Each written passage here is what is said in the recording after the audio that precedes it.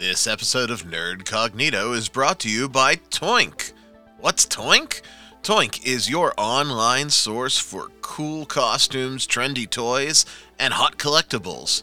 It is an amazing, eclectic online toy store. Hey, we checked them out at one of the conventions, and we reached out to them and said we love the selection of neat stuff that you have available. Check it out. Go to nerdcognito.com, scroll down the page, and find the link to Toink, T-O-Y-N-K. Simply click on that link, surf around, and you're gonna find some cool stuff. Using our link supports the show and gives us a little cut of your spend at no extra cost to you. So definitely go to Toink, find something neat, and support Nerd Cognito. Now, on with the show. Nerd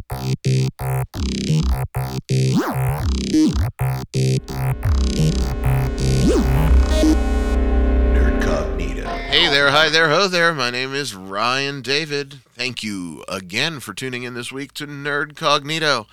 I am joined, as always, by my good friend Bert. Hey, Bert. Hey, Ryan. How was your Thanksgiving? Oh, Thanksgiving was good.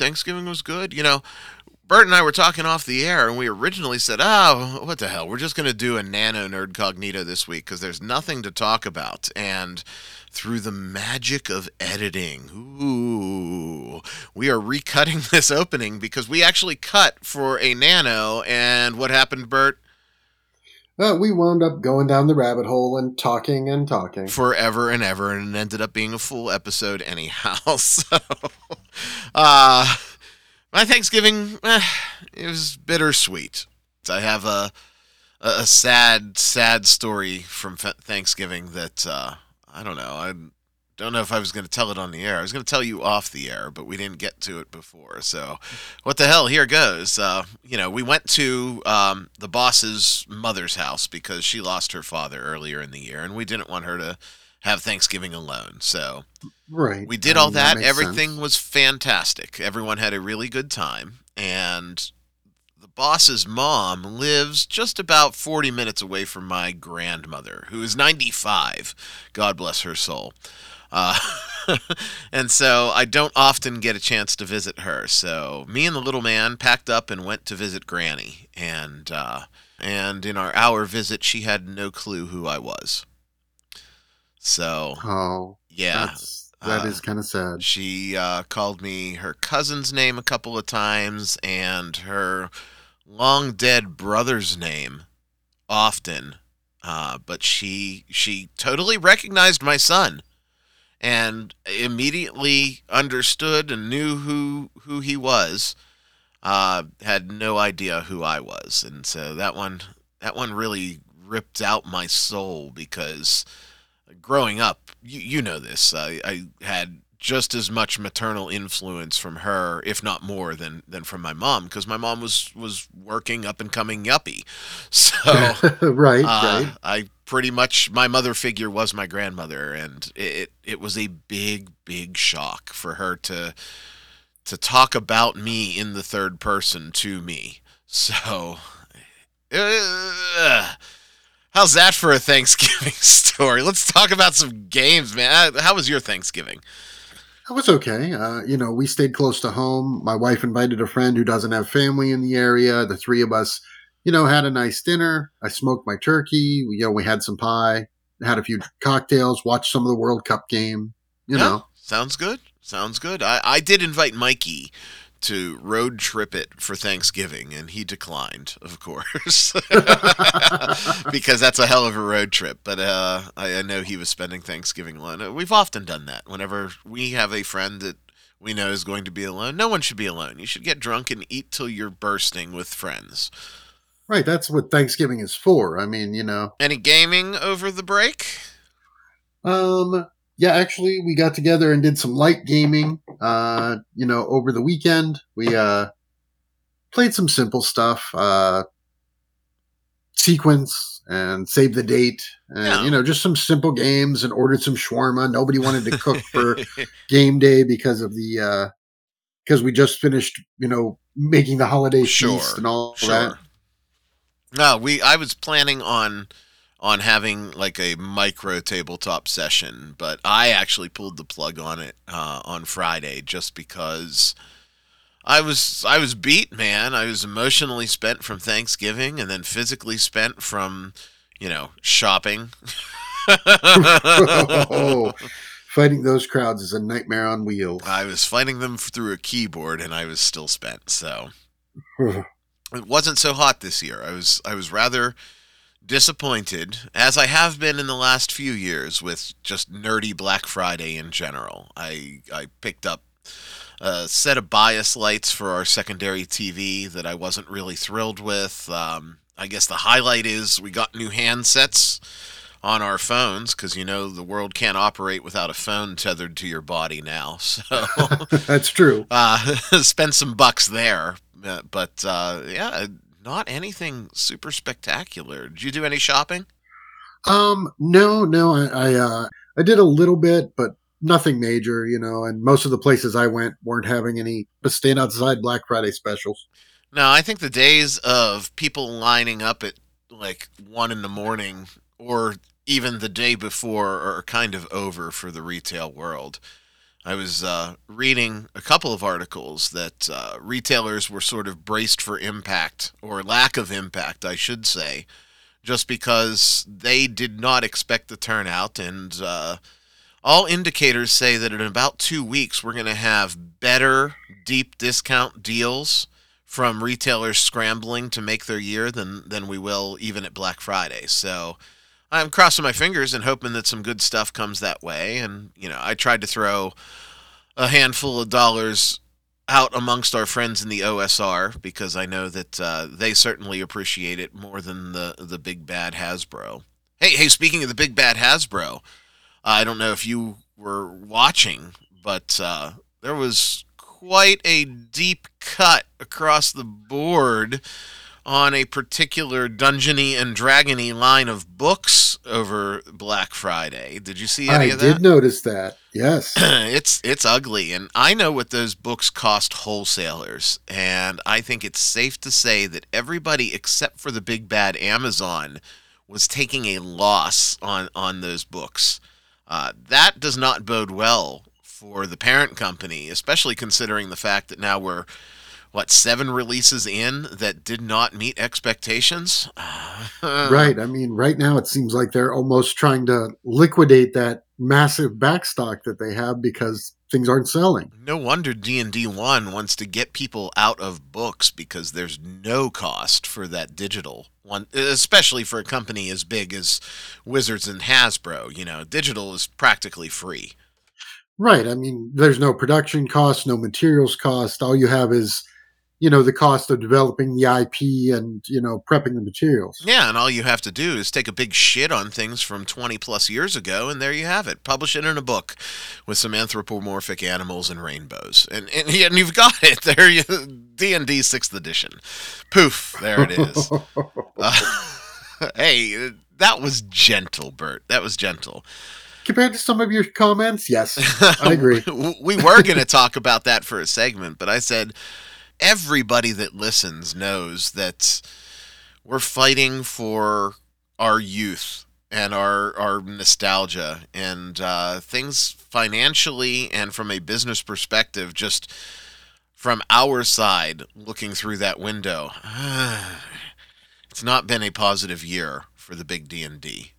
No, it has not. I mean, the question is, where do they go from here? It seems like they're trying to please a certain audience and the audience isn't purchasing. Do they pivot and try to appeal to a different demographic of player? Do they try to backtrack? I don't even know if they can. They might be in creatively over their head, especially when you look at the team that's put together for the current product.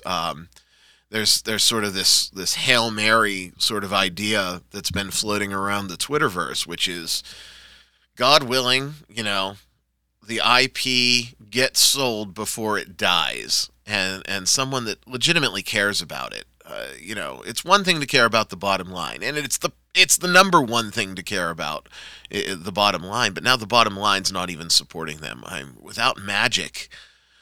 Wizards segment of Hasbro is looking pretty ugly. I did read the last quarter. I'm not going to get into it because every time I talk financials, I ended up editing it out of the podcast because I can just see people's eyes glazing over if I talk about a quarterly report.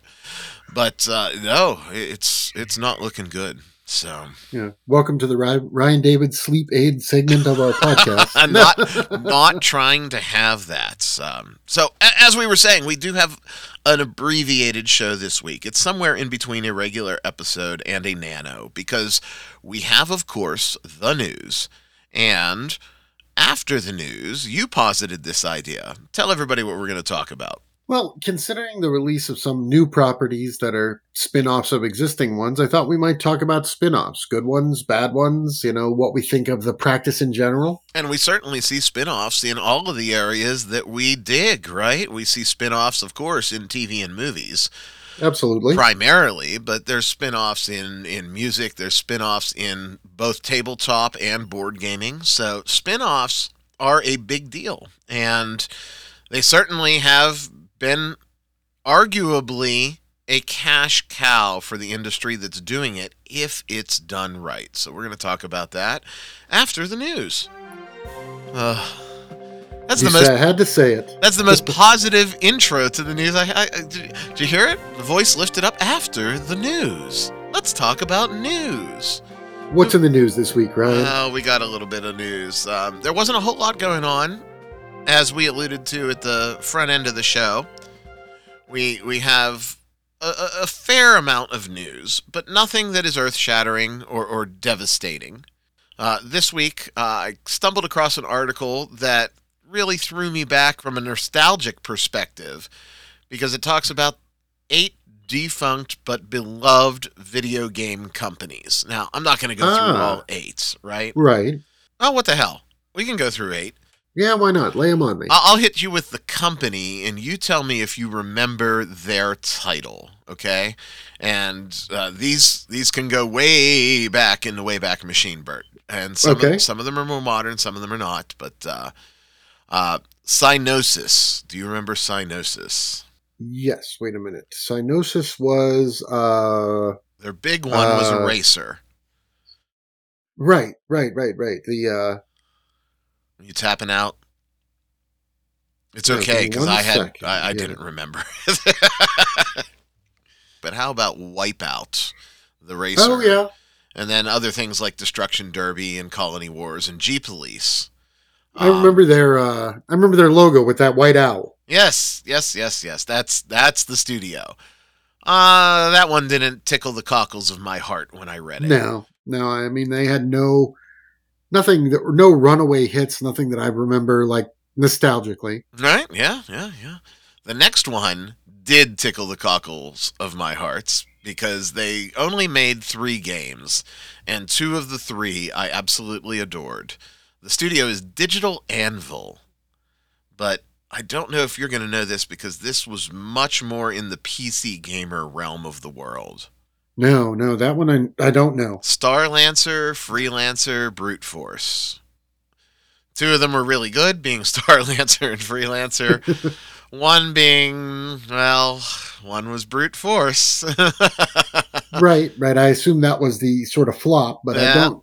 I don't remember playing any of the games. I wasn't much of a PC gamer growing up. We didn't have a computer until I was in high school. So I remember sitting back and playing hours of Freelancer, which is pretty much you in your spaceship buying and selling goods.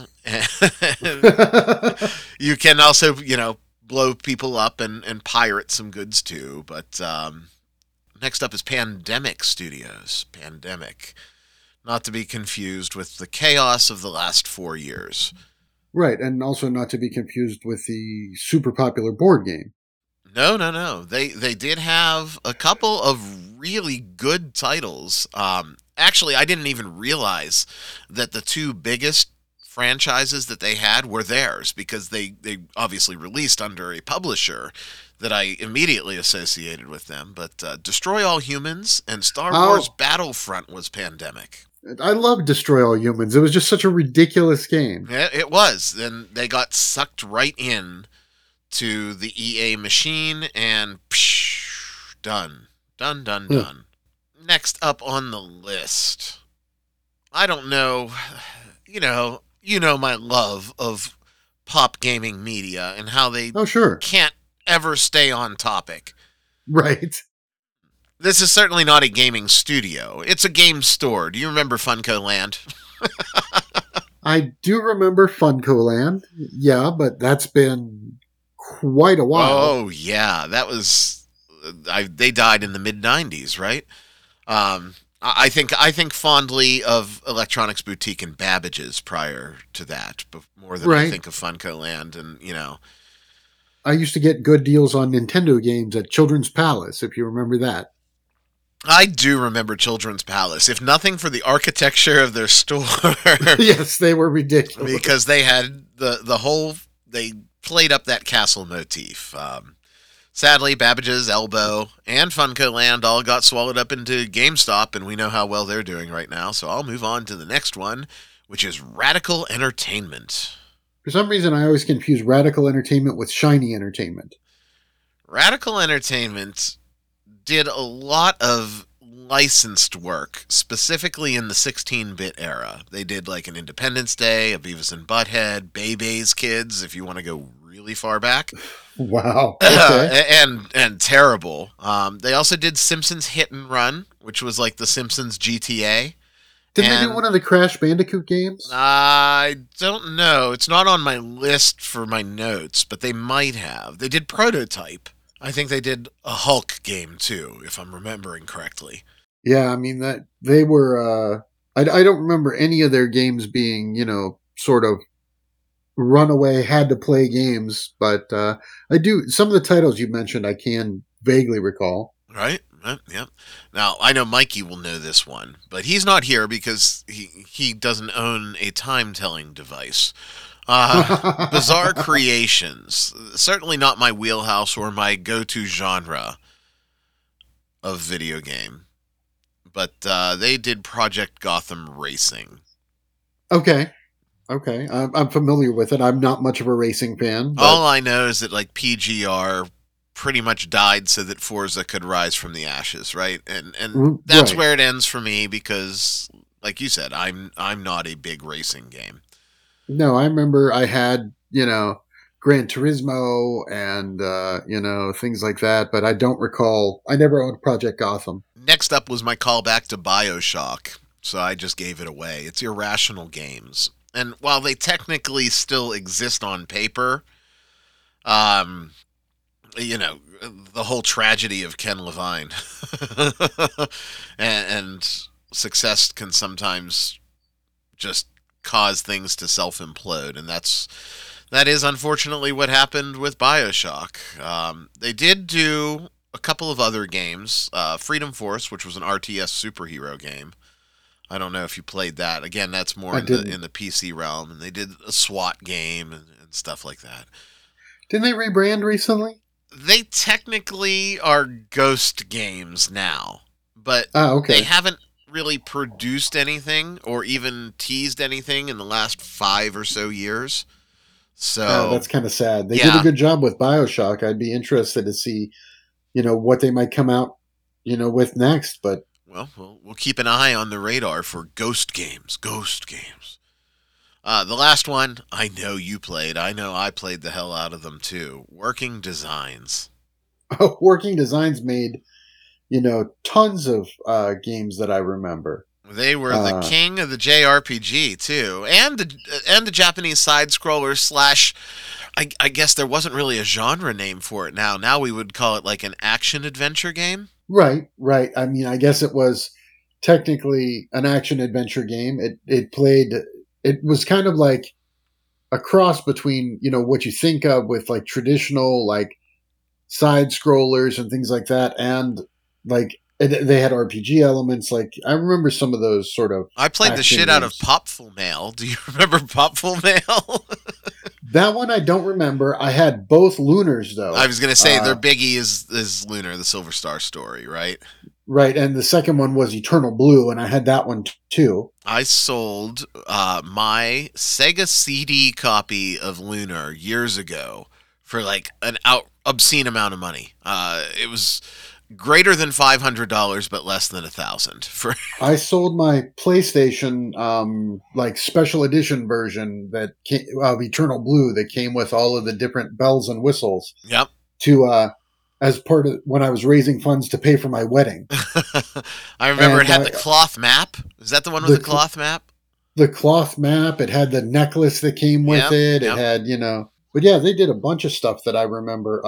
Vanguard Bandits, Alundra, uh Growlancer, right? Was one Right. of Yeah. theirs. Growlancer, I believe was one of theirs. So, But yeah, I was a huge JRPG fan, so I played a bunch of stuff from Working Designs. working designs, and I will say this: it was a lot. It's now a lost art, but their box art and their manuals were spectacular. They had foil stamping and textured paper and just expenses that you would never, ever, ever see come Right, again. right. I mean, they had the they had the sort of anime style artwork Yep. and things like that. Like it looked like they were like they were produced. Like it didn't look like something that was just put together as an afterthought. Yeah, as long as you didn't listen to the English voice acting, everything was good. But Ooh, man, that got rough. it was not good.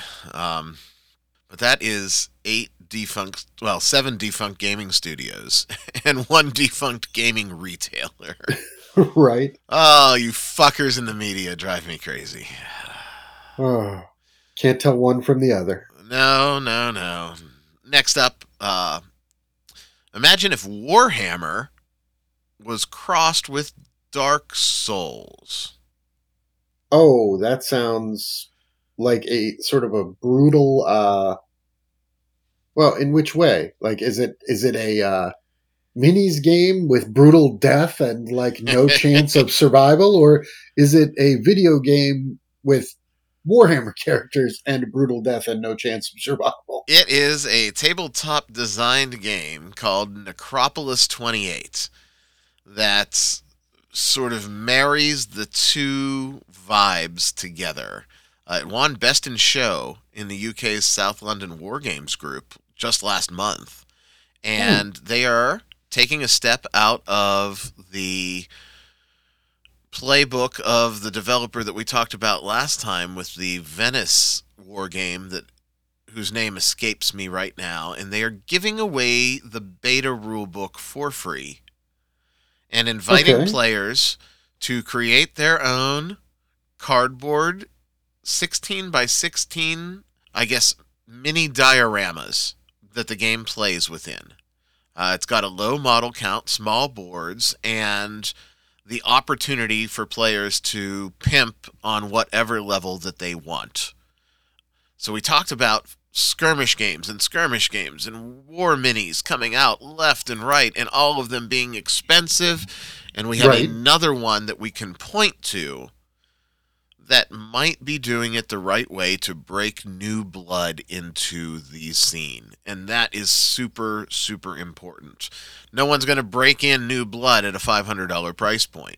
Hey, No, it's one of the reasons I never got into Warhammer. I knew guys who played it, but they had a lot more disposable income than I did. I kind of found out about it when I was just post high school. I was living on ramen noodle and I had no money for minis.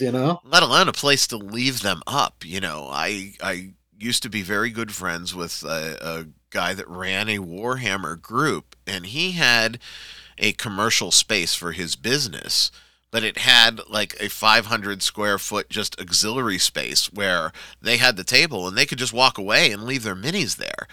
Wow. So it was so niche, both in gaming perspective and situation, that it worked for them. But God, yeah, it's an investment in time, it's an investment in real estate, it's an investment in money, all the way Right, around. and with your game collection, you have no real estate. I'm out of real estate until the game room reconstruction starts, which should be starting sometime in the calendar year 2023.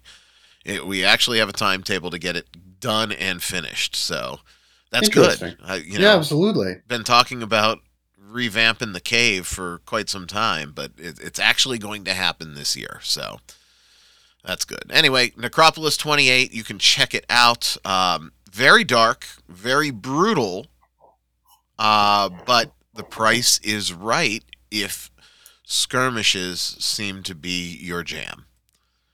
I don't know why, but for some reason I love dark and brutal with role playing games and but video games I just get frustrated with like Dark Souls and Elden Ring and things like that when it comes to playing them. I think about when I was, young and playing video games that just required perfection. Bionic Commando comes to mind, and The Silver Surfer I comes to mind. loved it. I loved it, and I would sit there and die and die and die and die and die and die and die until that muscle memory was there to finally do it. And I went back when they released the Bionic Commando remake like a decade ago, right? Right, right. And it's the exact same game, the exact same physics with pretty graphics. And I was like, how the fuck did I play the shit out of this? Maybe I'm just losing patience in my in my elder age, but We old, Bert. We old. yeah, we getting there. Speaking of frustration from the decades, Star Trek icon, the big man, Captain Kirk, William Shatner, has finally publicly said he has run out of patience for George Takei. Really? Quote, why give credence to people consumed by envy and hate? And Ooh. I'm applauding Big Bill for this one. Because Takei has been, at least in my opinion, nothing but divisive for my entire lifetime. Look, you're not going to like everybody that you work with. There's always going to be someone that outperforms or out earns, or in your estimation, doesn't deserve what they get. You don't carry on a 50-year vendetta against them. Quote, it's like a sickness. George has never stopped blackening my name. These people are bitter and embittered. I've run out of patience with them. This comes after yet another headbutting moment where Takei went on the offensive. Takei. I don't care because I used to really like the character of Sulu until the man behind it made his own visage so unpalatable that I couldn't take it. I thought George was hilarious on Howard Stern 15 years ago. Now it's just the same old routine, which is I'm gay, good for you, George. I hate Bill, good for you, George. I deserve more, good for you, George. If it's not one of those three, he doesn't have much to say. So, I don't know. I've always liked George Takei, but I guess if he was saying bad things about me, maybe I wouldn't like him very much either. Shatner surprisingly has never really addressed it. He's had some offhand comments here and there and some dismissals, but he's never actually said I'm done. And good for Bill. I know that he has a reputation for being hard to work with, but most top men, whether deserved or not, I'm not getting into that argument, have that reputation too, right? We were talking about counterpart Henry Cavill has that reputation. So I don't understand how this just has continued for so many years, and I get it. Maybe saying something is going to stop it, but it's not going to stop until one of them's dead, unfortunately, and that breaks my heart because I'm a Trek fan all the way down the line. So, Absolutely. Whatever. Hey, AI is getting better. I don't know if you heard, Bert. I did not hear. Is Skynet coming? We're getting there because there's a list of games, that AI will now clearly almost always win, right? Right up through Jeopardy with Watson. Remember, that was a decade or more. That was 2011. And now we're teaching AIs how to play board games, and it's uncannily good at things like Risk and Catan, Right. and the things that you would expect it to be good at. We can add now, and this is where it gets scary. We can add diplomacy to the list, where an AI is now defeating human players on a regular basis. Interesting. So diplomacy, the game that is based around like deception. Negotiating global policy, destroying decades long friendships, building alliances, backstabbing, all the good stuff. I really like diplomacy.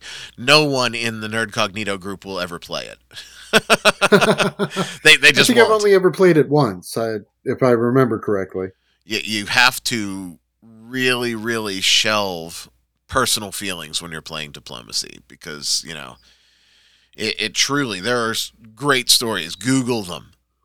Diplomacy just ruining years and years of friendship.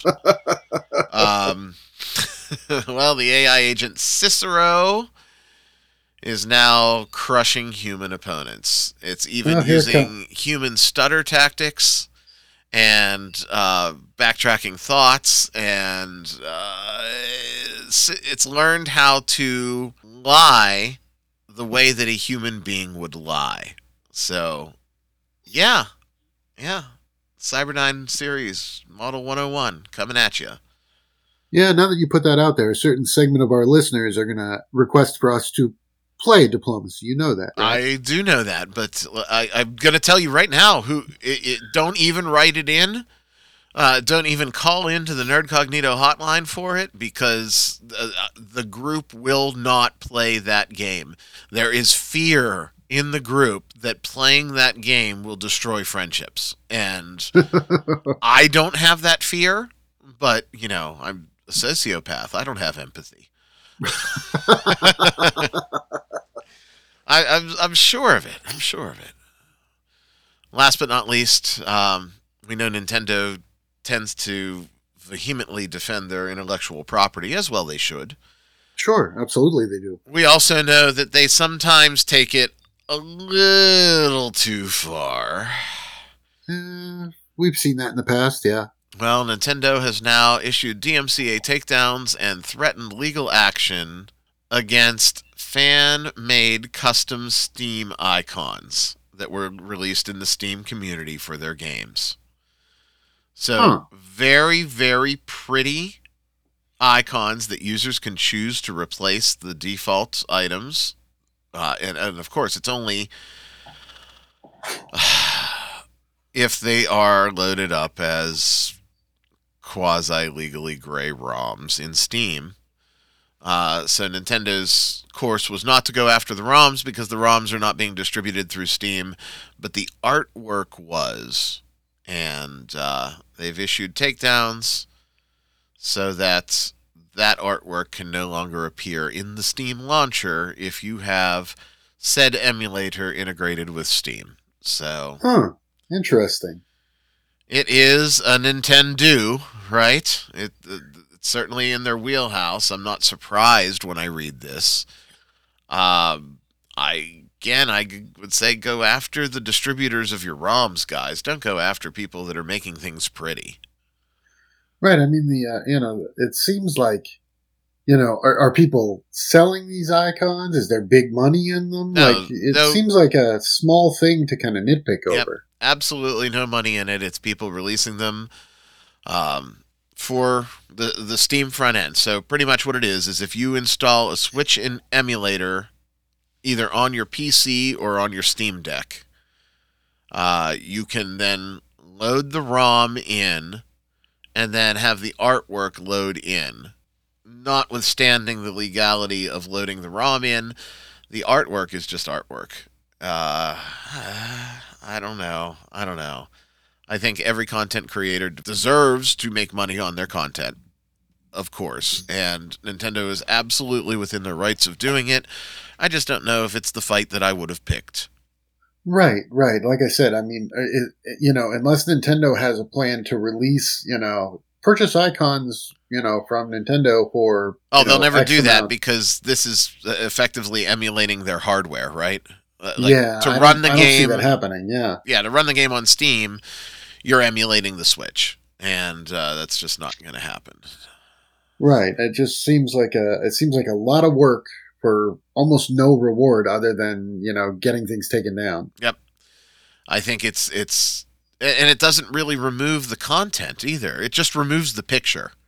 Right. The content is still there because it's all local to whatever user chose to go down that route. So that, my friend, is the news for this week. Not a earth shattering news week by any means. I was No, no. stretching to find some news. Yeah, it seems like there's not a lot going on in the world of, gaming and nerdy goodness out there right now. It's No, a no. quiet time. Slow week, slow week. So, spin offs, my friend. This was your idea. Right, right. I have a membership to Netflix. They, hey, we have new releases, and one of the new releases they tried to throw at me this week was Wednesday. Did you It, bite on it? I'm yet to watch Wednesday, and I'm honestly uncertain if I'm going to. I am uncertain as well. The previews look interesting.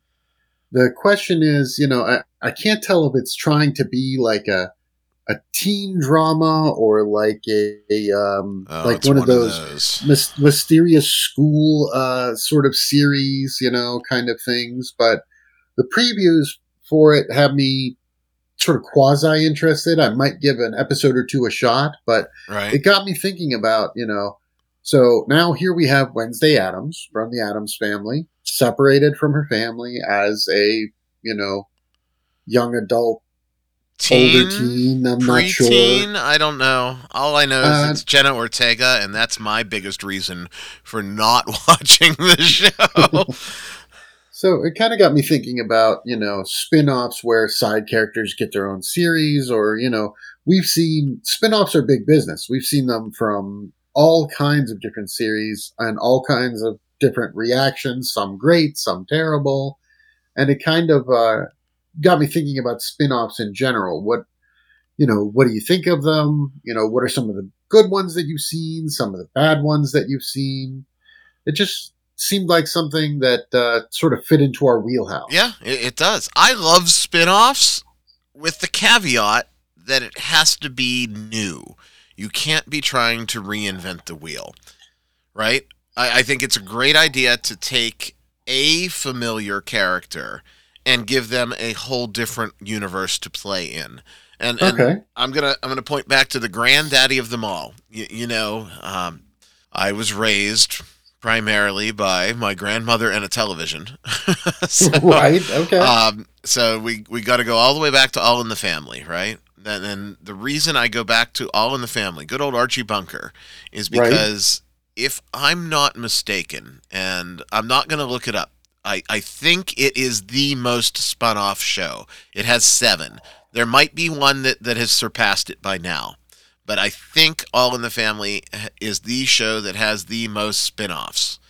But they have good spin offs and not so good spin offs, and they perfectly illustrate my point, which is why I go back to this one. Right, you had the original All in the Family. So everybody Right. knows good old Archie and Meathead arguing politics of the day. Right. So let me see. If I can do this from memory, I'll be really impressed. I have it on my other screen to check myself, but I didn't read it because I wanted to be proud of myself for having stupid trivia knowledge of television. So I think I've got Good Times, Maude, Jefferson's, Archie Bunker's Place, Gloria, Checking In, and the one in the 90s that was the street address, 604 Hauser. I'm going to check. Close. 704 Hauser. 704 Hauser. Ah, bummer. Bummer. But yeah, that's all seven of them.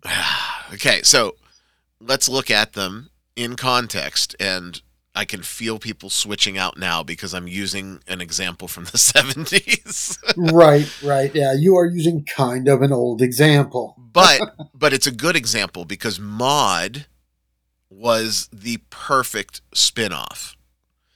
Maude was a very bit character in All in the Family, played by B. Arthur, the late great B. Right. Arthur. Yep. Sure. And she was the absolute reverse Flash to Archie Bunker, right? Archie was a staunch populist, set in his ways in the time of the days, sort of, I guess by modern terms, we would call it pig-headed bigot. Although I wouldn't call Archie a pig-headed bigot. Maude was a liberal, pro-woman, pro-change, just knee-jerk reactionary. And the distinction between the two was fantastic, both in the original show, and I was a fan of Maude as well, because it took that minor character from All in the Family and popped it into an entirely different world. Okay? Okay. And it worked. There was the familiarity and there were the callbacks to All in the Family, but Maude stood on its own without All in the Family. And then you have Archie Bunker's Place. Okay? Yeah, that one was kind of rough. Archie Bunker's Place is the opposite of that, where it's maintaining a primary character from the series and just trying to extend it and milk it and make you feel like you're getting every last ounce of Archie out of it. It was, I guess, good that you could see more of Archie Bunker, but the show in general wasn't a great show. So, eh, eh. It wasn't original enough. Sure, Okay. they took Archie out of his house, but they put him in his bar, and his bar became his house, right? And the continuity from the original series carried over into Archie Bunker's Place after it had already run its course. So the callbacks and the familiarity with the characters, even though they're not significant characters, is there, but you're creating new within the universe, and Okay. that's why I like spin-offs. Now, what do you think about? My example. The first thing that comes to mind is, what do you think about two series with crossover characters? Are they technically a spin-off? Are we Let talking me like an Arrowverse type thing here? let me give you an example. Star Trek Next Generation and Star Trek Deep Space Nine. You had characters like Warp that were developed in both series. You had characters like Chief O'Brien, who started on the Enterprise and went to Deep Space Nine and became the head engineer. Would you consider that type of thing a spin-off? Because you do have characters that migrated from one series to the other, or is that just sort of a separate story in the same universe? Like, do you consider that a spin-off, or would you call that something else? I'm very torn on this one. Yeah, I'm torn. I don't know because that one is Next Generation is definitely a spin-off of Star Trek. So Even though none of the characters, yes, are yeah, the same. right. Because we're taking something nuanced from the original series. In this case, it's the idea and Okay. and popping it in. Do I consider Deep Space Nine or even Voyager a spin-off or just something like the Marvel Universe where everything is happening in its own little bubble? I don't know. I don't That's a know. good question. Um, Here's one that I do consider. Okay. If you've watched Lower Decks, I consider Lower Decks a comedy spin-off because it definitely hooks in those callbacks to the stuff that we saw in the original series, in Next Generation, in Deep Space Nine, in Voyager, blah blah blah blah blah.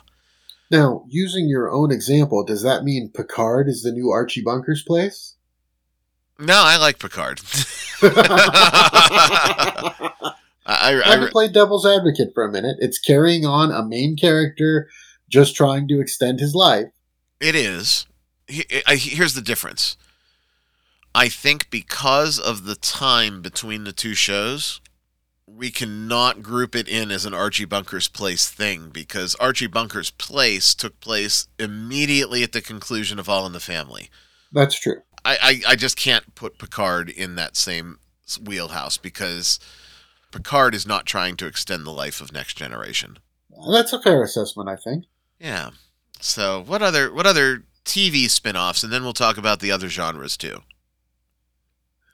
I'm trying to think of, obviously we've got, all the Star Trek series. Everybody knows about all those. So, there are a million of them right now. Some of them would probably be considered spin-offs. Some of them would not, you know.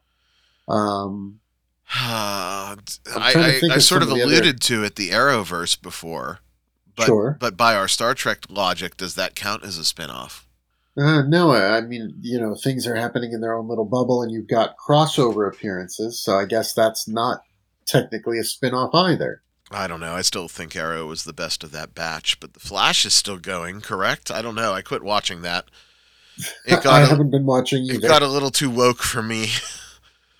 Um, I don't know. I'm gonna say that the Arrowverse probably is more of our Star Trek analogy, where it's stuff just going on at the same time. Okay. I can see that. Most of the ones that I can think of are older, Yeah, you don't really Fra- see like the traditional spin-off anymore. right. Wednesday was the first one that kind of jogged my memory. I remember things like Frasier was a spin-off of Cheers. Angel was Exactly. a spin-off of Buffy. Um, And those again fall into the same category where it's not extending the original series. It's create look at Frasier and Cheers, right? Two right. completely different shows. Hey, Frasier's coming back. Did you know that? I did not. Yeah, Kelsey Grammer made the announcement a while ago. I was never a big Frasier fan. I'm a big Kelsey Grammer fan, but not a big Frasier fan. But no, Frasier's on deck to come back. We saw how well that worked out for Roseanne. Yeah. That did not go well. I You know. loved Roseanne back in the day, and I loved the reboot too. Mainly because they took the whole we won the lottery season and just pretended it didn't happen. What about something like Better Call Saul off of Breaking Bad? Can't comment. I'm gonna get a tarnish on my nerd card here. I've never seen Better Call Saul, Oh, and really? and I Okay. did not enjoy Breaking Bad. I made it halfway through the first season and tapped out. All right. Oh no, you're not a huge Whovian. I was going to say, what about Torchwood off of Doctor Who? Yeah, again, Doctor Who. I'm a little too sane for Doctor Who. What does that say about me, Ron? Well, we all have flaws, Bert. I love you anyhow. Fair enough. Let's talk about a different genre. We see it in books now more than ever. Oh, sure. I don't even want to go down the novel route. The tabletop slash fantasy novel topic du jour right now is Dragonlance, right? Absolutely. Now, Everything Dragonlance. Dragonlance is a giant spin-off, right? You've got outside of your original. Now, Dragonlance is kind of a weird thing because now it's both. It's a spin-off and a reboot because it was originally a spin-off, but now it's a reboot of that spin-off, the new Dragonlance. Oh, I don't even know if I count the new Dragonlance. I'm talking about the old Margaret Weiss books. Right. The original Dragonlance was a spin-off. Yeah. Yeah. Absolutely. But the now you've got the new Dragonlance coming out, Heroes of Kryn and things like that being released. So that's a reboot of a spin-off? I Like guess? Question mark. No, you mean Heroes of Kyren, right? Kyren, yes. Kyren, not Kryn. Yes. Yeah, no, Kyren. That Wizards team can't spell Kryn if they wanted to. They're putting out tweets and shit that says that has the fucking setting misspelled. What does that tell you about their investment in the product? Yeah, I mean, technically, I guess we could say the same thing with Spelljammer, right? Spin-off that became a reboot. Spelljammer being a spin-off of Dungeons and Dragons that became a reboot. Yeah, Right, yeah. and pretty miserably failed, because what's the one thing you want to do in Spelljammer? Pilot a fucking ship. What's the one thing there aren't rules to do? Pilot a fucking ship. Not going to let that one go for a long time, just because, Spelljammer is where I cut my teeth, so. Right, I know. You loved the original Spelljammer series. I enjoyed the original Spelljammer series. I mean, I wasn't as obsessed with it as you were, but I did enjoy it, and, it was really interesting to see there are no ship combat rules. There are no, what is that? I'm gonna get some shit from our OSR friends on this, but I was really hoping in the back of my mind that Spelljammer could bring me back into 5th edition, and it just pushed me even further away. So, I want to love Dungeons and Dragons. I really do, and it's just really hard right now. Video game spin-offs. Shit. There's a lot here. All we've got to do is look at Mario. Well, yeah, all of those Mario ones, absolutely. Nintendo is famous for spinning off a character from Mario to Kirby to. So what do you think is the best Mario spin-off? Let me think about this for a while, because just off the top of my head, I have one that popped in there. Considering my love for them, I'm going to have to go with Super Mario RPG. Super Mario RPG was good, and it was produced in tandem with Square. Right. I'm going to go in a completely different direction. My favorite Mario spin-off was Luigi's Mansion. Oh, interesting. I remember that one. Yeah, Luigi's Mansion was something that completely defied the genre. If I wanted to go side-scroller, I would say Yoshi's Island. But, no. Certainly not Dr. Mario. No. Super Mario RPG for me, Luigi's Mansion for you, both I think are valid, successful spin-offs. Yes. I did not play Luigi's Mansion 2 because I don't know where the Switch is. The Switch is gone. It's lost in the abyss. Now, with video games, I think that we can exclude, fighters that had crossover characters on their roster. Things like, I don't think Smash Brothers is a spin-off. No, Smash Brothers is a smash-up, hence the title. And we can exclude sequels, too. Sequels are not spin-offs, so... Right, exactly. And that's why we run into this gray area of, is Next Gen and Deep Space Nine, are they sequels? Are they spin-offs? We don't know. Right. It becomes very sort of... the waters are kind of muddy there as far as that's concerned. Well, spin-offs ended up... We talked a lot of it. I talked a lot about All in the Family. Jesus Christ. Yeah, you did. How about board game spin-offs? Board games are tough because everything borrows from everything else now. It's not like it was back in the good old days where we had, European games and Ameritrash games. Now there's this weird mutant baby of all of them. So where even the most Euro game has Ameritrash elements. Did you know that Ameritrash is a dirty term now to use in the gaming market? I did not. Yeah, the great wise Tom Vassell started this several years ago and said, it's disrespectful. It's what it's fucking called. Get over it. Anyway. Sleeping Gods has a spin-off coming with airships. Is that a spin-off? Is that an expansion? That's an expansion. What about Ares Expedition for my favorite game, Terraforming Mars? That's a spin-off. And the difference being that the Ares expansion for Terraforming Mars is its own confined piece. It doesn't, integrate. It doesn't jive. It calls on the original flavor, but it makes things its own. That's where I could say Ares is a spin-off and expansions are expansions. Fair enough. Expansions are, I guess, sequels, if we want to use the same language that we used before. Right. I mean, you're looking at things like, there are all kinds of discussions about, things that are upcoming for Sleeping Gods, for Gloomhaven, for things like that. I guess the question on whether they're expansions or spin-offs is whether they're meant to be integrated, maybe, or not. Speaking of, Frosthaven is now in the possession of the Nerdcognito group. So that arrived yesterday. So, how's it look? Looks big. Looks big. Well, Gloomhaven was big, Yeah. so I expected it to be. Yeah, so we'll see. Well, look at that. We are at the end of our time for this evening, so what we thought was going to be a short episode turned out to not be, because you and I can prattle on forever and ever and ever and have a great time doing it. So. Right. I mean, we do tend to get off topic. We wander sometimes.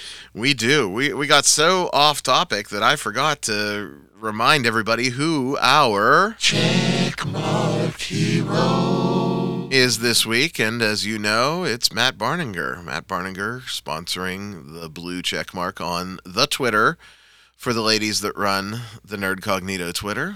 We certainly support Matt and thank him for supporting us.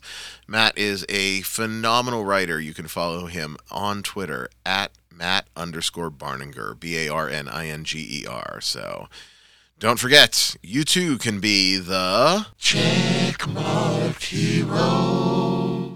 Simply Venmo $8 to @Nerdcognito. It's the cheapest plug that you can buy from us. Everybody loves being a checkmark hero.